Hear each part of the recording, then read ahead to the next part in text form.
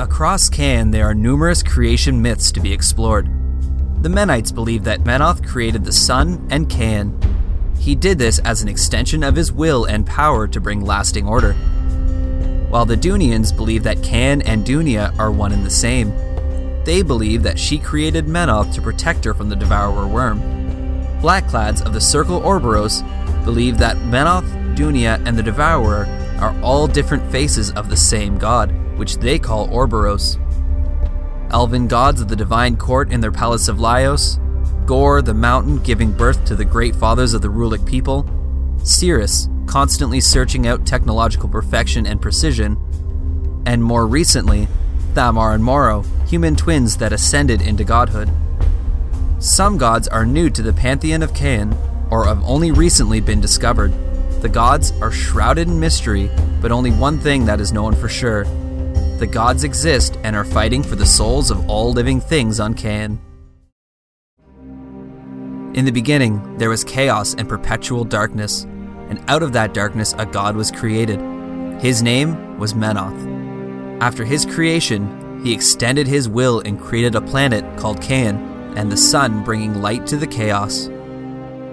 He began to walk the surface of the planet he created. In his shadow, mankind arose, a race created in his image. Menoth looked up into the night sky.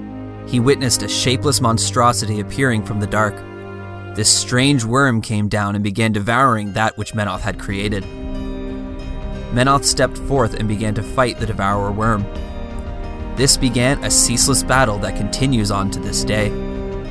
As the gods fought, the collateral damage began to shape the surface of Can. Where one threw the other, craters would form and fill with water, creating lakes. The shockwaves would rupture the land, causing earthquakes from which mountains rose. As the battle waged on, the Devourer worm retreated into Ur-Can, a shadowy mirror of Can where all souls go after passing. Menoth followed his adversary into Ur-Can, where he discovered a peculiar thing. He became aware of the souls passing from Can into this spiritual realm. Menoth witnessed the souls of those who had remained faithful gather around him. Those who had forgotten their creator were drawn into the wilds to join the Devourer worm. These souls helped their chosen god do battle in Ur-Can. Menoth realized that much of those that he had created had forgotten him. He turned his attention back to Can, and with it, his wrath. The tribes witnessed his terrifying manifestation. Many immediately returned to worshipping their creator, and those who did not went deeper into the wilds. Menoth promised protection in the afterlife for those who worshipped him. He then created the City of Man, a place where all of his faithful may be guided to in Ur-Can, and thus began the War of Souls. Mankind on Can continued to grow. Tribes became communities, and these communities would prosper and grow. The largest tribe of Menoth's faithful took a pilgrimage west. They faced many hardships along the way, but their faith guided them until they reached the shores of the Meridius Sea. It was here that they established Eikthyr, the first great city of man. In Eikthyr, Menoth gave mankind 3 gifts. The flame, a light to wield against the darkness, warmth to survive harsh winters, and heat to forge strong weapons and armor to protect the faithful. The flame also represents the faith of all Menites and the legacy of the temple. The second gift that he imparted onto mankind was the sheaf. With this gift, mankind began to flourish. Tribes began to till the earth, sow seeds, and harvest grain. This allowed the population to grow to new heights. He also showed mankind the value of cattle and other animals to help with intensive labor. This gave rise to the training and riding of horses and allowed faithful Menites to prosper over rival tribes. The law was the last and greatest gift that Menoth gave to his followers. This separated the faithful into the priest or scrutator caste. The law dictated that righteous rulers would be legitimized and sanctified by the priest caste. The law propelled the faithful and helped them rise above the tribes that worshipped the worm, known as the Mulgore. As civilization spread, the Mulgore were forced deeper into the wilds. These tribes of faithless humans, Trollkin, Gobbers, and Ogryn, committed acts that were seen as vile to those who worshipped Menoth. Using bloody sacrifices, shamans could invoke their own kind of miracles. Self-mutilation and cannibalism ran rampant throughout the Mulgore tribes. The Mulgore, being nomadic tribes, saw the stationary settlements of the Menites as easy raiding targets. Villages on the outskirts of civilization faced constant threat from these savages. But as time went on, the Menite people learned to craft better weapons and armor. They did not have the numbers or strength of the Mulgore, but their advanced weapons gave them the edge they needed to protect the people and push back against the raiders. The Mulgore were dealt a decisive blow when the leader of the Mulgore was captured and executed. Horfar Grimmar was a Trollkin champion that had risen through the ranks of the tribes and unified the many tribes of the Mulgore. With the death of Horfar Grimmar, the tribes fell into disarray, some going north into the mountains, others heading towards the Shard Isles, and many fleeing into the wilds. Some of these tribes continued to worship the worm, such as the Tharn, but many of the humans returned their worship to the Creator. The Dunian races of the Mulgore did not have the choice and could not join the Menites. Thus began the rise of Dunian worship, the divine mother of Trollkin, Ogryn, and Gobbers. The Dunian races believe a different tale to the creation of the world. They believe that Can and Dunia are one entity, that she gave birth to plants, nurturing rains, and species that fed upon leaf and branch.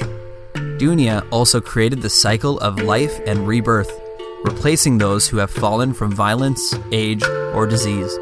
In their tales, the worm gave rise to storms, earthquakes, and other natural disasters. He also created predatory and violent creatures that survived by hunting other creatures. The Dunian races rose from the ravaging of Dunia by the devourer worm. They believe it is why they carry traits from both of the gods. A savage and brutal strength is given to them by the worm, and their nobility and honor was imparted on them by their mother. They believe it was also this ravaging that gave rise to Menoth. Dunia needed a reprieve from the worm, and so she created Menoth, a great hunter, to battle the worm. Just as in the tale of the Menites, the gods fought and shaped the lands, and they took their conflict into Urkean. But it is not just the original gods that inhabit Urkean. In the area of Urkean called Card Drogon, one mountain stood tallest amongst them all. Its name was Gorr. This mountain god was alone and sought to find those who could marvel at his immensity.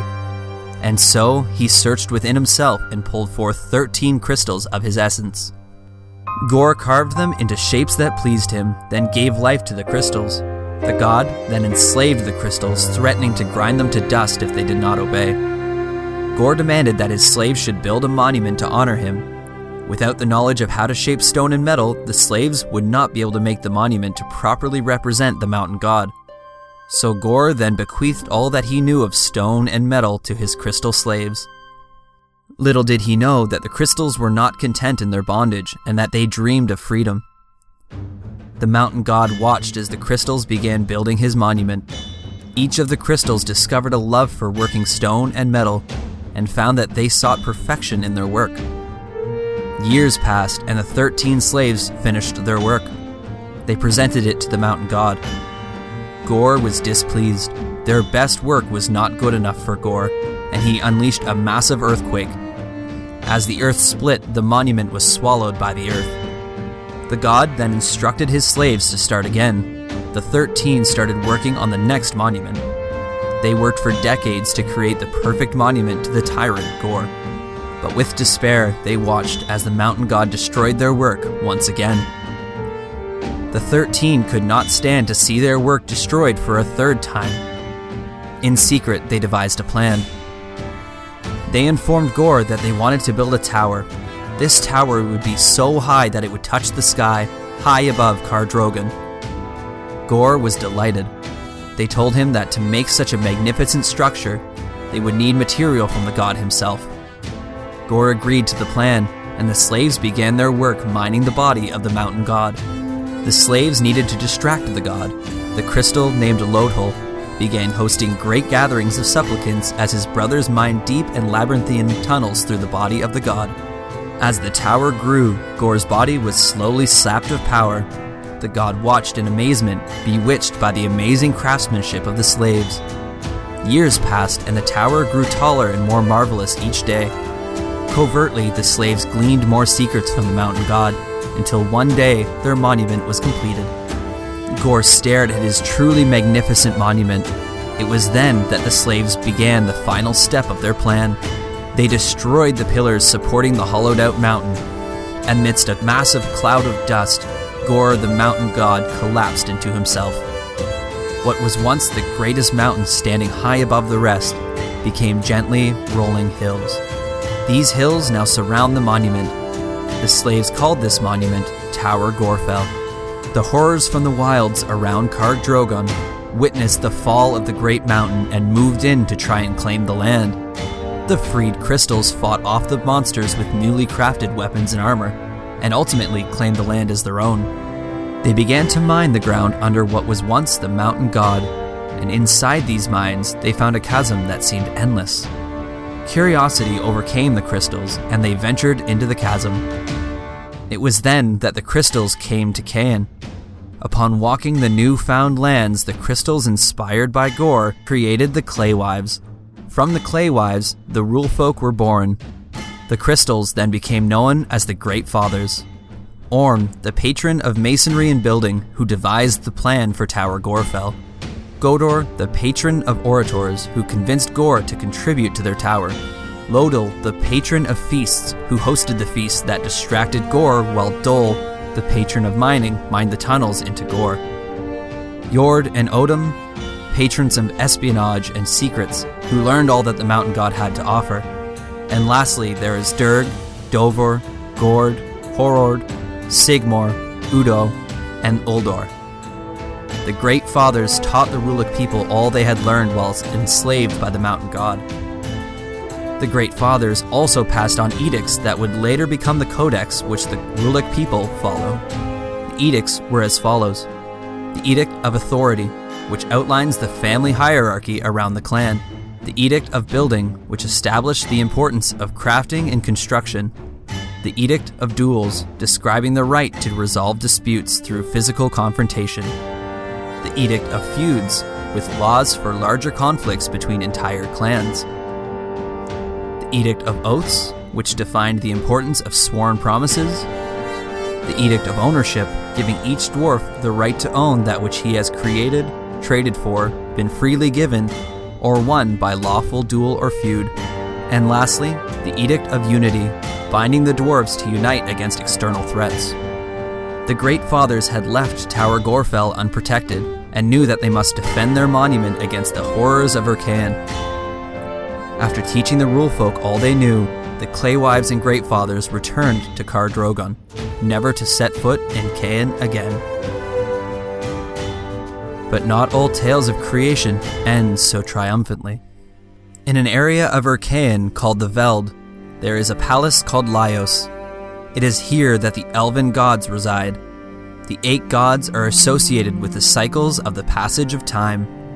Lakir, the Narkasar of Ages, rules over them with her consort, Osiris, the Inisar of Ages, sovereign of conflict and general of Laios. Aisla, Nisarsar of Night, and her counterpart, Nero, is the Arisar of Day, seneschal and lorekeeper. Together, they are the watchers of the gates of Laios. Then there are the 4 gods of the seasons, Lilith, Nissire of Autumn, court assassin and mistress of poisons. Nissor, sire of winter and grand crafter. Syra, Nissisir of spring, healer of the divine court. And lastly, Lurnisar, Isir of summer, armsmaster of Laios, and chief of scouts. And together they are the divine court. Lurnisar and his scouts witnessed souls pouring into the wilds from outside of Laios. Upon their return, they informed Lakir of this strange phenomenon. Lakir was intrigued by this and decided to follow the River of Souls. This was how she stepped foot for the first time on Tarkhan. It was here that she witnessed the brutality and savagery of the mortal races. But that wasn't the only thing she discovered. The trials and tribulations faced by these mortals seemed to empower their spiritual essence. When they passed into Urkhaen, the spiritual essence would empower the god that the mortal worshipped. Lakir returned to Laios with this knowledge and proposed an idea to the rest of the divine court. They would create a race of mortals bound to their worship. So it was that Lakir gave birth to the elven race. The gods of the divine court linked the lives of the elves to the cycle of the seasons, and the passage of night and day. The elves inhabited eastern Immoren and quickly spread across the land. When Lakir deemed them worthy, she made herself known to them and provided them with the wisdom of the divine court. But as time went on, the divide between Cain and the Veld began to thicken. Communication between the gods and their creation began to fade. It became nearly impossible for the elven priests on Immoren to summon forth miracles. The divine court sent a message to their great fanes. They wished to once again walk Cain, and to do so, they must construct a bridge between the worlds of mortal and spiritual. The elves set out to begin construction of the Bridge of Worlds in 4250 BR. The gods sent messages imparting the elves with knowledge of the arcane. They taught the elves how to use force of will to lift massive pieces of stone and metal. The elves of Cain did not need to understand what they were doing in its entirety, but only to follow the instructions sent by the gods. Generations of elves worked on this magnificent project, tapping into the arcane energies of Cain. After 250 years, the elven people gathered around the Bridge of Worlds. The most impressive structure ever made by mortal hands was completed. A festival was held in the elven capital of Nightshiel. Streets overflowing with elves. Many traveled vast distances to witness the gods return to Cain. That was when tragedy struck. At first, when the Bridge of Worlds hummed to life, the people cheered as all seemed to be in working order. But as the gods entered into Cain, the Bridge of Worlds exploded in a flash of power. Blue fire spread, scorching the lands. Trees and stone alike were incinerated. Nightshiel destroyed in the blink of an eye. The explosion cracked Cain itself. It turned the fertile lands into ruin, forming an abyss that spewed molten earth. The small desert to the south became the vast waste, now called the Bloodstone Marches. The cataclysm caused strange weather patterns to form across the continent. Areas such as the Stormlands, a region of unrelenting lightning and rain. The gods of the Divine Court miraculously survived the explosion. They used their combined powers to protect many thousands of elves, but they could not reach out to those across vast distances. Elves in far-out communities fell and were beset by predators without the protection of their gods. The realm of the elves was almost entirely wiped out. The surviving elves and the Divine Court set out west, where they took residence in the Vale that they now call Ios. The elves and the Divine Court settled into their new land, building new fanes to house the gods. For thousands of years, the people prospered. But by 840 BR, the gods noticed a strange decline in the health of their people. Disease was on the rise, fertility rates were declining. The elven people were dying off. The gods believed it was due to their presence on Cain, creating an imbalance in the cosmos. It was then that the Divine Court left the lands of mortals and returned to Urcaeon for the good of their people. Many of the outlying cities dedicated to certain gods fell into ruin after the Exodus. The gods continued to communicate with their followers until many centuries later, when tragedy struck the elven people a second time. In 140 BR, the Rivening occurred. The priests lost connection to the gods of the Divine Court. As the spiritual connection was severed, the priests were driven mad. They were overcome by strange visions, pushing them to commit horrifying acts. Many killed themselves, committed murder, and others tore out their eyes and ran into the streets, howling in madness. Only the priests of Syra were left intact, although they suffered from mild cases of dementia, but were still able to manifest minor miracles. In 34 BR, Syra returned to Cain alone. She went to the fane in Sheer and fell into a deep slumber. This led many to believe that something had happened to the gods during their time in Urcaeon. But their fate is still unknown while the goddess sleeps. In recent years, the cult of Ceres has seen an uprising, constantly seeking out perfection and finding enlightenment in mathematics and engineering, all in the name of the Maiden of Gears. The cult of Ceres is very secretive, and even within its congregation, theories about Ceres are not discussed. The cult believes it is vital to separate theory from fact, and facts about the goddess are few. In 283 AR, Adolphus Agamor, an engineer specializing in optics, found a previously undiscovered celestial object. He called this planet the Dark Wanderer. After his discovery, he began to have inexplicable dreams and visions. It was through these that he became convinced that the planet was named Sirius, a name shared by a divine being communicating to him through his dreams. Over the years, as Moro began to witness the Dark Wanderer, Moro began to have the same visions. Agamor and others who heard the whispers of Sirius began to meet, and from these meetings arose the cult of Sirius. It is believed that the consciousness of Sirius resides in the planet, and that all things are connected to her conscious will, even the laws of reality itself. Those that are closest to perfection are closest to the goddess, and those that are imperfect are far from her. They believe that the only thing that can be perfected is the soul, and even this must be refined over time. The cult has hidden workshops all over Imarin, constantly seeking out perfection to bring themselves closer to their goddess. Not all gods of the pantheon of Cain are from ancient times. On Cain, the occurrence of twins sometimes tells of great things.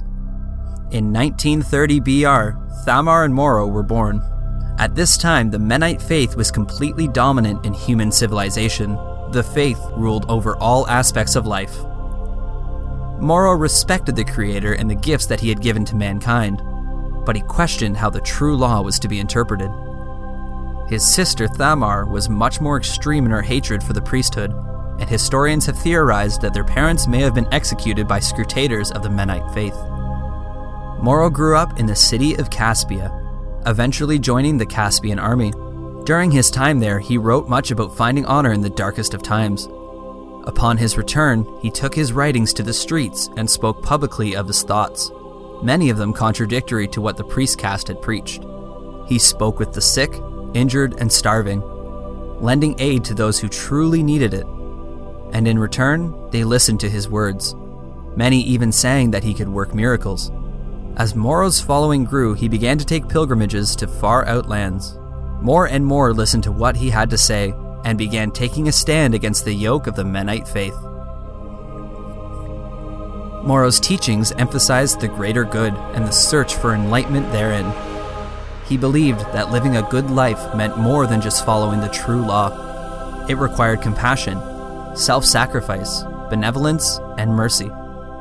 Moro believed that with a deep understanding of the world and its values, one could transcend the mortal flesh and unlock the boundless potential of the immortal soul. He believed this power could be utilized to the betterment of all. Although the twins shared a lot of the same beliefs and dislike of the Menite faith, Thamar took a much more radical path. She believed that unlocking true human potential did not come from mercy, self-sacrifice, or the greater good. Thamar believed that power of the immortal soul required freedom, total physical, mental, and spiritual freedom. Thamar believed mankind would find betterment in the individual, that mankind needed to find the strength within themselves to rise above others. Thamar hungered for knowledge, and so she learned every tongue spoken. She searched out old tomes, scrolls, and immersed herself in the occult, seeking mastery of the supernatural. This included unholy and forbidden lore. With her brother's teachings taking root in most of civilization, radical thinkers and outcasts took to Thamar's teachings. The twins may have had different methods, but both wanted to achieve the same goal: to show the masses that the Menite faith and way of life was not the only way. When the scrutators heard of the newfound following of the twins, they began a campaign against them. They captured, tortured, and executed the heathens. The scrutators would rack or burn alive any followers of Thamar and Moro they could find. When the twins heard about the executions, they put aside their differences and put out a call to all who had suffered under Menite rule. Thousands heard the call, and in 1900 BR, they marched on the city of Caspia. The priest king Helidius marched out to meet Thamar, Moro, and their followers. Helidius believed that they could not be defeated, for Menoth stood with them. Amid the clash of steel, Moro fought the priest king. A heated battle ensued, and in the end, Moro disarmed Helidius and demanded his surrender. Moro watched and waited. Before the priest king could respond, Thamar impaled the unarmed priest. Moro watched in horror as the life bled out of the priest king. Moro swore that his sister would pay for this act after the battle had concluded. This was the beginning of a new divide between the twins. Thamar and Moro's combined armies swept aside the rest of the Menite forces and returned to Caspia. The crowds cheered their names, and they were welcomed as heroes. The people of Caspia spoke and asked for Moro to rule over them. Moro reluctantly accepted the position of ruler. Ruling was not an easy task for Moro, as he learned that many decisions did not have an easy solution. Moro himself later admitted that many mistakes were made in the early years of his ruling. One of the many difficult decisions Moro was faced with was reconciling with those in the city who still wished to worship the Creator. Moro had no desire to exile them from the city or deprive them of their worship. The ruler reached an accord. He would protect the temples dedicated to Menoth, and he would hold his sister Thamar responsible for the murder of priest King Heledius. Moro called forth Thamar and informed her of what had been agreed. Thamar begged for forgiveness, but Moro believed her humility and guilt to be insincere. Moro exiled his sister from the city of Caspia and promised death should she ever return. Thamar was forced out of the city that she had fought to free. Her hatred for all those who sat in authority grew deeper. Moro sought to rid the city of all evil and ordered Thamar's followers imprisoned. The ruler restricted the freedoms of those living in Caspia as he sought to eliminate all crime and corruption, a task that proved insurmountable. Although freedoms were reduced, many of Caspian citizens' lives were greatly improved. As Moro fought corruption within the city, Thamar spent the next several years studying the occult. She met with shamans of the Worm and sages of the Black Kingdom of Mord. Thamar went as far as to create her own language and alphabet called Telgesh. In secret, Thamar fought her own war against the priests of Menoth and worked with those embittered by Moro's rule of Caspia.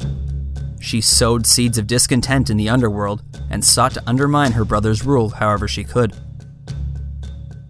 In 1894 BR, Thamar returned to the city of Caspia. As she entered the city, an army arose from the seedy underground of Caspia. That day, many of those who governed the city were slain in their homes. Thamar carved a path of destruction through the city.